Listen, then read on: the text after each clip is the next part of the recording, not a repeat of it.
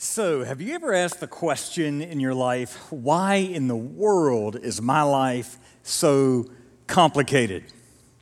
I have asked that question for so many years, and I remember when I was younger, and I kept thinking, I can't wait till I'm an adult because I'll get to make decisions for myself and I'll get to have all this freedom, only to recognize that when you become an adult, life gets more and more complicated. And it starts at very basic, small things, right? Just what's for dinner, right?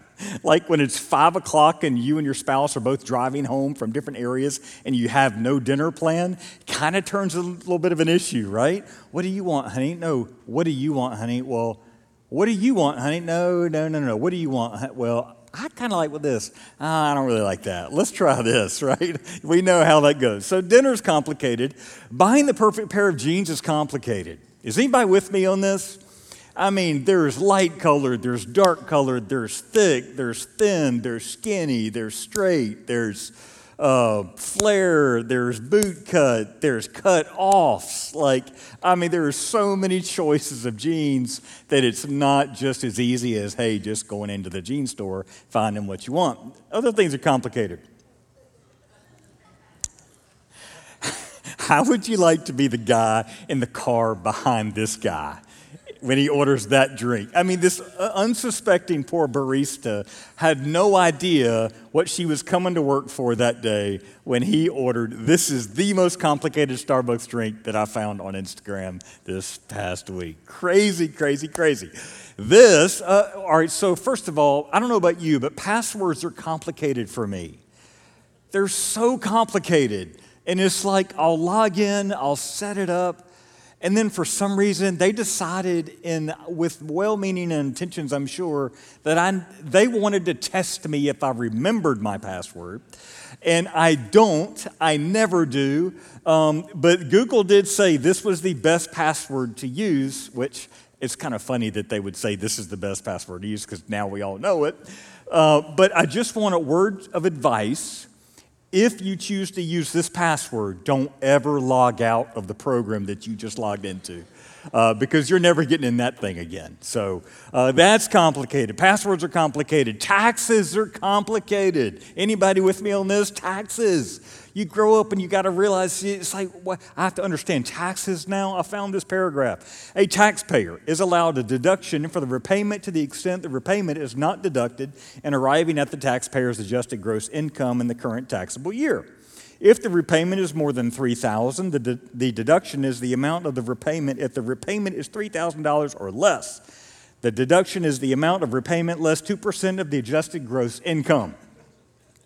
If you understood anything that I just said, I want to be your friend because I need you to interpret this for me, okay? Taxes are complicated. Relationship statuses are complicated. I found this one this week. We're more than friends, but less than a couple. Now, I just want to advise you, please don't use this as your relationship status going forward in the future. Something tells me there's a man smiling somewhere, pretty proud of himself, that he's created this relationship status. But I'm just saying life is complicated. It is not always easy to understand. And then we come to church. And we ask questions like, or am I going to know anybody? Am I going to be asked to do anything? Or why am I asked to give money? Or am I going to resonate with the preaching and the music? Is that even going to make sense? Will we know anybody there? Are my children going to like it? And so we ask all these questions that feel very complicated, and they're very true. We've all asked them when we walk into a new environment, especially a new church. We're asking all these questions, and still we can walk away kind of confused about what the church is really about. I mean, that's just the honest truth. And to make matters, more complicated, in my experience of doing this for 27 years, I've learned that the church has been insensitive, change-averse, resistant, and disengaged from the world it is here to serve. Unfortunately, now, I'm proud to say that at the summit, we try to be extremely mindful of this and try to be aware of these temptations and try to go the other way. We truly want to be a church that meets our culture at the intersection of relevancy. We really want to be that kind of church. But unfortunately, speaking about the broader church at large, the church has been insensitive. Now, here's the interesting thing. She has been led by leaders and decision makers who have been insensitive, change averse, resistant, and disengaged from the world it is here to serve. A lot of the churches that we've been in, you've been in, and hey, if the summit is your first church experience, oh man, I'm so jealous of you because I wish this was my first church experience. It wasn't. I had some harsh church experiences. But if this is your church experience, we're so glad you're here, and we're so glad that you're cutting your teeth in this kind of an environment, which a lot of you probably in this room, this was not your first church you've ever been to, and you've probably got some stories to tell about that. But unfortunately, the church has been led by leaders and decision makers. Sometimes it's the pastor. Sometimes the pastor is just insensitive, change averse, resistant, disengaged. No, we're not changing. We like things the way that they are. Sometimes the pastor's like, no, we need to change. But the decision makers that are around the pastor who help him kind of lead the church, like, no, pastor, we love you. We love your family. We're so glad you're here. We just want you to do your thing on Sunday and don't change anything, right? And that's unfortunately the story of a lot of churches. And hence, we look insensitive. We look change averse, we look resistant, and we look disengaged from the rest of the world. Now, we've all experienced a lot of challenges in the church. Again, I've been doing this for 27 years as a pastor, now executive pastor, and I've got a lot of different stories to tell, but some of the common denominators of challenges that I've heard people share, and from my own experience, my wife and I, here's some of the challenges that we've experienced. Irrelevance. The church is serving a culture that no longer exists.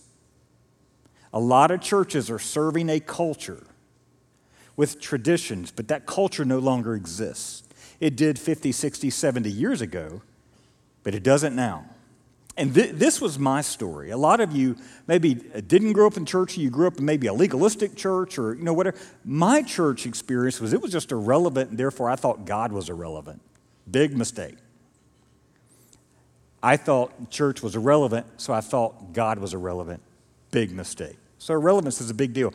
Resistance to change. Our traditions are next to godliness, we'll preach. Our traditions are next to godliness. We believe in the traditions we hold, and if we execute those traditions and how we do church, that means we're more godly, right? And plus, we resist change because we fear the unknown. We all do. We all want to stay in a comfort zone. We love the comfort zone. We don't want to be uncomfortable because it forces us to change. So we fear the unknown a little bit, but God is constantly challenging us to step out into waters we've never been in. But resistance to change has been a big, big deal for the church. Rules versus relationship. This is a really gross, sick challenge that the church has had. And for somewhere along the way, the church adopted a mindset that if you know more about Scripture, or you know more about spiritual things, that you have greater spiritual status than everybody else in the church. So you're smarter and you have greater control over people. And this is sick, and this is gross, and this is a huge misuse of power. However, the church should be known for it's a roadmap for my life. I'm trying to figure out God's will. And the church, God wants the church to be the kind of place that helps us figure out the roadmap for our life. Do I go in this direction? Do I go in this direction? Do I do, that kind of thing. That's the place, that's what God's desire is for it to be. Another challenge, intentions versus impact. This is a big one. So there have been times throughout history that the church has had well-meaning intentions to try to fix a problem or address an issue in the culture. And with good intentions, unfortunately, the church took an approach that was offensive to the people it was trying to help. And it left a negative impact. You and I have done this before. We've had good intentions in trying to help people, counsel people, encourage people, whatever, friends, relationships, whatever. We've had good intentions with our children, spouse, friend, whatever. good intentions at our job. All of a sudden, the way we go about doing it, though, our approach that we took becomes offensive, it becomes hurtful, and leaves a negative impact. The church has been guilty of this. It had good intentions, well-meaning intentions, but it chose an approach that was offensive and left a negative impact. And finally, this is something that I've dealt with, and this is something that I think some of you have dealt with. Church hurt is one of these things where if you attend a church for a while, you're probably going to be disappointed in something somewhere somehow, right? But church hurt is a little bit different because it's where you personally feel hurt by somebody that's in charge, maybe the pastor, maybe a Sunday school teacher, maybe a small group leader, maybe a children's volunteer ministry worker who, there's generally some sort of church hurt that we've experienced if we've been around this for a while. This was something that I dealt with early on, my first 4 years of ministry.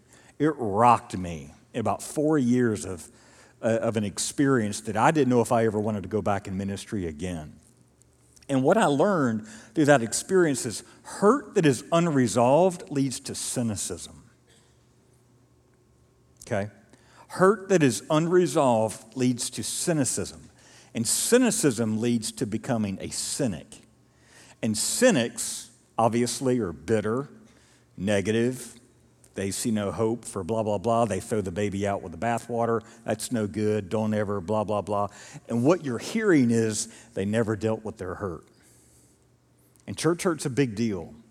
And pastors are held accountable, and they need to be responsible. They're not perfect, but it's just a real thing that we have to deal with, the challenges of the church, right? Well, as we move into our scripture and the story that I want to share with you, there was a very complicated challenge that hit the church early on in its life stage. And so it's about 25 years after Jesus has died and rose again. And the hub of Christianity is all in Jerusalem. And Paul and Barnabas, if you remember the story about Paul, Paul was the guy who used to persecute Christians. And then one day Jesus knocked him off his horse and said, "You're going to serve me for the rest of your life." He said, "Okay, you look bigger and more powerful than me, so I'm going to serve you, Jesus." And so he did. And so he became an ambassador, a preacher of the gospel. And so what he did is, after his conversion moment, he and Barnabas, his fellow missionary friend, they went about 500 miles north of Jerusalem to a city called Antioch in a place called Syria. And they started preaching the gospel, and the Gentiles started getting saved. The reason this was a big deal was up until that point, all the disciples, means learner, who turned apostles after Jesus' death, which means sent forth, all the disciples that were turned apostles were all Jewish. Well, now all of a sudden, Paul and Barnabas are up in Antioch, this Gentile world, meaning me and you, people like me and you that are not Jewish. They're starting to get saved. They're starting to put their faith in Jesus. And Paul and Barnabas are just like going nuts, like this is amazing. And all of a sudden, these guys come in and go, "Hey, we want to preach in your church this Sunday." And I would imagine Paul said, "Okay." And so this guy stands up and he says, "Hey, listen, unless you guys are circumcised and follow the Mosaic law, you can't be saved." And all of a sudden, Paul and Barnabas were like, "What did he just say?" Like, have you ever been in a meeting? It's like somebody said something like, "No, he didn't just say that. No, she didn't just say it. What did he just say?" All right, so here's what he said. Circumcision was the physical mark on a Jewish male that resembled the covenant that God had for the Jewish people. It was the physical mark on every Jewish male that resembled the covenant that God had for his people. Here's what they were saying to those Gentile becoming Christians people there in Antioch. Here's what they were saying. They were saying, "Hey, Gentile men," me and you guys in this room. "Hey, Gentile men, if you want to follow Jesus, you need to have surgery." And obviously, Paul and Barnabas are like, what? This isn't what Jesus preached. And not just have surgery, you need to follow the 613 laws that God gave to Moses. That's why we call it the Mosaic Law, that God gave to Moses with the 10 Commandments and the rest of the 613 laws that God gave from Genesis, Exodus, Leviticus, Numbers, Deuteronomy. And he said, you've got to follow all the Mosaic Law that all the Jews do and apply to their life if you really want to be saved. And Paul and Barnabas are like, no way. And we have a church fight. Have y'all ever seen a church fight before? We've got a church fight. Paul and Barnabas and these dudes the Bible says they start arguing vehemently. Now, I don't know if a fist was thrown in this conversation. I just know that the Bible says they were arguing vehemently. So the church said, hey, let's just kind of pause the fight for a second. Paul and Barnabas, can you guys go down to Jerusalem? Go 500 miles south, down in Jerusalem to the hub of Christianity. Y'all go talk to the apostles and the elders. Interesting how Jesus, when he left the earth, he said, go into all the world, make disciples. Interesting how all the apostles were still in Jerusalem. Anyway, I just thought that was interesting. Anyway, so Paul and Barnabas are on the way down to Jerusalem. They're stopping in Phoenicia and Samaria, and they're going, guys, you're not going to believe. The Gentiles are starting to believe. They're putting their faith in Jesus. It's amazing. We can't believe it. This has never happened before. This is completely different than anything we've ever seen. And so they get to the church, and the apostles, the guys that actually walked with Jesus, they're all there, and the elders.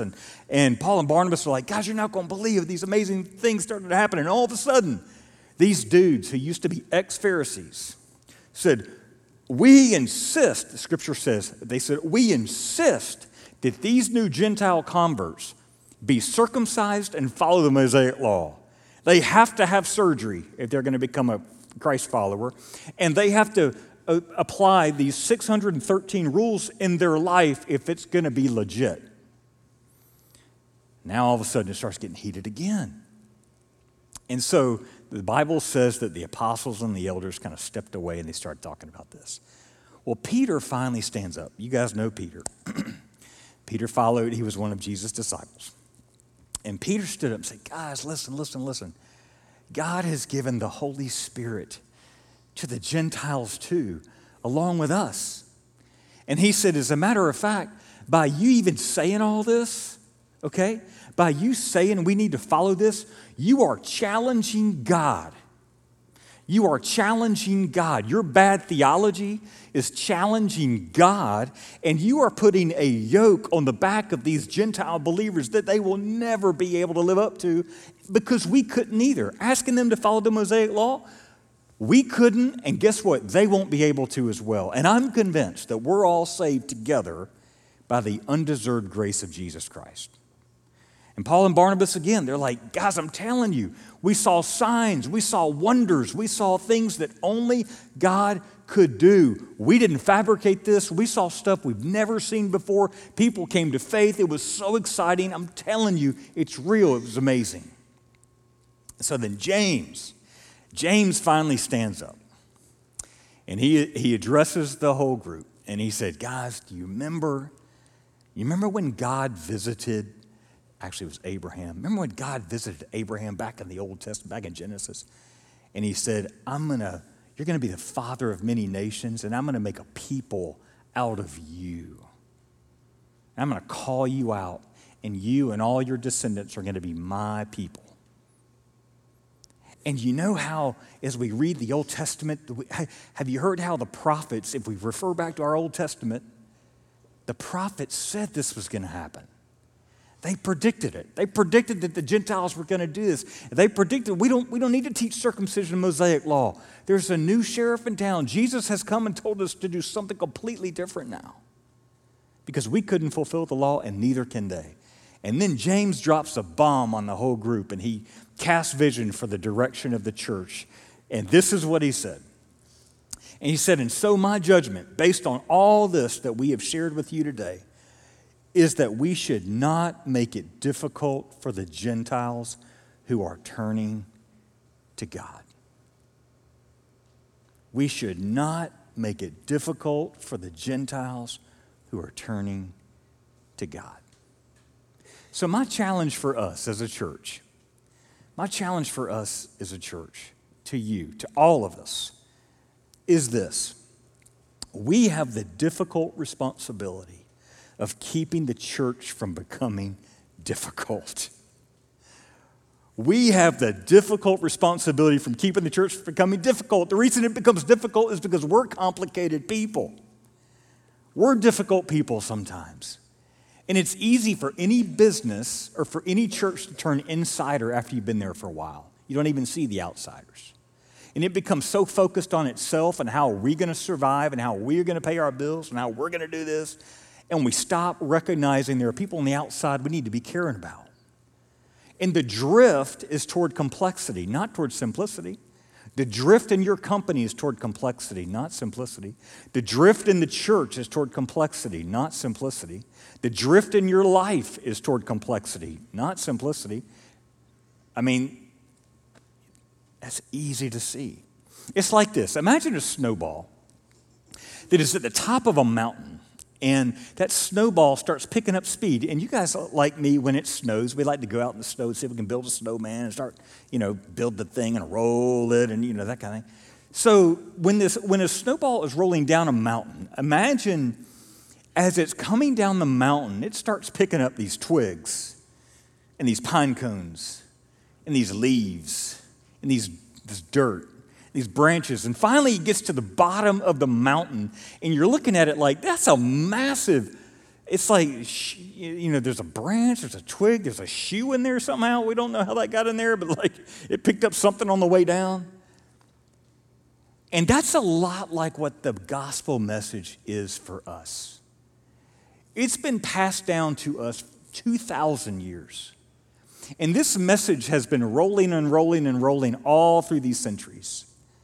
And it's come to us, and part of our job as believers, as pastors, part of our job is to go, okay, what's central to the message of Jesus and what's not? Like, I don't know how that got in there, and that's ugly, and that's dirty, and that's unnecessary. But part of our job as leaders and as Christ followers is to recognize what's essential to the message and what got picked up along the way that needs to get dropped. We have the difficult responsibility to keep the church from becoming difficult. So, how do we make it a safe space? How do we help our church be a safe place for people to find Jesus? The first thing we got to do is we got to serve the 2021 culture. And next year, we're going to serve the 2022 culture. And the following year, we're going to serve the 2023 culture. Our fear around here is we're going to develop a ministry strategy that serves a culture that no longer exists. And when 2020 hit, what did we all do? You did this in your business. We did this in our church. Completely shifted. Everything goes online. Ministry programming for kids goes online. Ministry programming for adults goes online. We went to Zoom groups. We went, Pastor Jonathan was teaching in empty rooms. Like everything was on, online giving platforms that we had invested in years ago. There was a lot of things that we had done. Little did we know a pandemic was going to hit and we would be set up for it. We had no idea. And a lot of churches weren't ready for it. But I say that to say, whatever year we find ourselves in, our goal is to serve that culture, not one that doesn't exist anymore. And you guys can help us with that. So we're going to serve the 2021 culture. Number two, we're going to wrestle with tough questions instead of giving trite answers. We're going to wrestle with tough questions instead of giving trite answers. I'll never forget my seminary days back in the late 90s, and it's actually where Pastor Jonathan and I met. And so much of my education and classes were all around, okay, what does God say about this? What does God say about that? What does God say about this issue? What does God say about that issue? And that was so helpful for me because it gave me some answers to share. But then the culture now puts you in situations where it's kind of like, did God, when you go look for the chapter and verse about that particular issue, there isn't one. And so we're forced to ask better questions now. And what are the tough questions that we need to be asking Not is it wrong or right, is it wise? Like that's an example of one. But what are the tough questions we need to be talking about? And the other thing I'm learning with this, wrestling with tough questions instead of giving trite answers, when people are dealing with tough situations in their life and they're coming to us for the answer of, is this okay? Sometimes the best thing we can do is say, tell me your story. Just tell me your story. And the biggest thing you can do for people and show them dignity is listening to them. You want to win friends and influence people, just listen to people. That's the greatest amount of dignity that you can give to them, is listening to them. So we're going to wrestle with tough questions instead of giving trite answers. Third, we're going to extend grace as we all live between God's ideal and what's real. We're going to extend grace as we all live between God's ideal and what's real. We're even going to preach God's ideal. Now, a lot of us, we have fallen short of God's ideal, right? All of us have. This is why Jesus came. And what happens is when you put your faith and trust in Jesus, the righteousness of God is now on you. So when God looks at you, he sees Jesus. But the reality is some of the real situations in our life are eating our lunch. There are things that you're getting counseling about right now because the struggle is real in your life. There are tears that you have shed this week because of something that is very real in your life and you don't know how to handle. There's a very real situation with somebody in your family that you don't know what to do. There's a very real situation with your family that causes a fight every time you're together. There's a very real situation that you personally deal with and you're just going, am I ever going to beat this? And so let's extend grace with each other as we all live between God's ideal and what's real, because our tendency is to accuse others and excuse ourselves. So we want to give grace, and we also as leaders, and you guys know this because Jonathan's done a wonderful job saying this, but we have people in our church on all sides of every issue, and we have to be careful to walk right down the middle, exactly what Jesus did. And so we have to be very careful how we handle that. Fourth, we want to believe the potential of the church is greater than its problems. We want to believe the potential of the church is greater than its problems. I want to be honest to tell you right now, I've been doing church ministry for 27 years, and I've seen a lot of bad stuff, and I've seen enough negative things to make me go, I'm done with that. But I truly do believe, and I'm committed to the fact that I believe that the potential of the church is greater than its problems because I've seen too many amazing things that God has done through his church in the past. I've seen too many things. We got to believe that the potential of the church is greater than its problems. Now, we're so glad that you're watching on screens. We think it's wonderful that we can provide a service for you that you can watch wherever you are. And believe me, I loved it. Back in March when I had back surgery and I'm laying in my bed at home and I can't move, I was so grateful to have screens. But the screens are not going to come visit you in the hospital. The screens are not going to pray for your wayward child. The screens are not going to console you when your marriage is blowing up. You need people around you. We need people around us. I was talking to some of our serve directors recently, and I'm going, where else can you go in the community? And as a church, we provide lunches for our first responders at our Oak Ridge location. Where else can you go in the community? And here at our Kernersville location, we're giving single moms free oil changes. Where else do you go if you're feeling broken and you need to talk to somebody? And we have people here at our church who could counsel and help and direct you on how to find help. Who else is doing this in the community? We've got to believe that the potential of the church is greater than its problems, and it really, really is.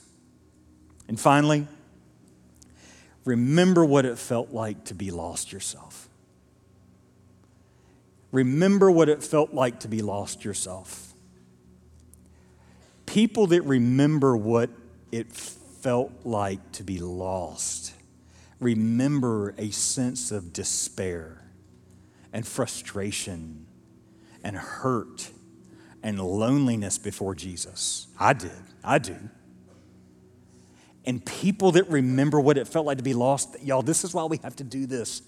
And it's one word, and it's one of the most powerful words I've learned in my life this year. It's my word for the year, and it's too long to go into it, but here's why. When we remember what it felt like to be lost, we have empathy. We have empathy for people. And that empathy drives us to create programming for lost people, to create sermons for lost people, to find music that relates to lost people, children's programming that will relate to families who have no spiritual foundation at all. If we forget what it's like to be lost, there will be people that walk in the doors of our church and they won't come back. Rick Warren said years ago, he said, when God wants to bring a bunch of spiritual babies in your church, he'll find the warmest incubator in town. Can we be that? I mean, isn't that the vision? So if your son comes to you one day and says, Dad, I'm going to give God one more try, and I'm going to come to your church Sunday because I'm going to give him one more try. I'm frustrated in my life, but I'm going to trust you and I'm going to come to your church Sunday. Or if you have a friend, she's about to get a divorce, she has had it, she is discouraged and depressed, and she tells you that she's just broken, and she tells you that she's going to come to your church this Sunday. Guess what? You think about your church differently that day. If it's me and you, and I know that I can guarantee you felt this way because I have. Haven't you ever had that feeling of, God, I let you down again? That thing that I've struggled with, I succumbed to it again. And I'm so frustrated and mad at myself, and I feel far from you, and I just want to feel close to you again. Where do you go to feel that? This is why it's so important that we do the difficult job of keeping the church from becoming difficult. And don't just do it for yourself. Do it for your children and do it for your grandchildren, because they will be sitting where you are one day. I want to pray for you. Heavenly Father, thank you for this gift of the church that you've given to us. It is a beautiful mess. And we're all a part of it. And because we're all a part of it, it's broken. But because you're a part of it, it's outstanding. And God, we come from different places.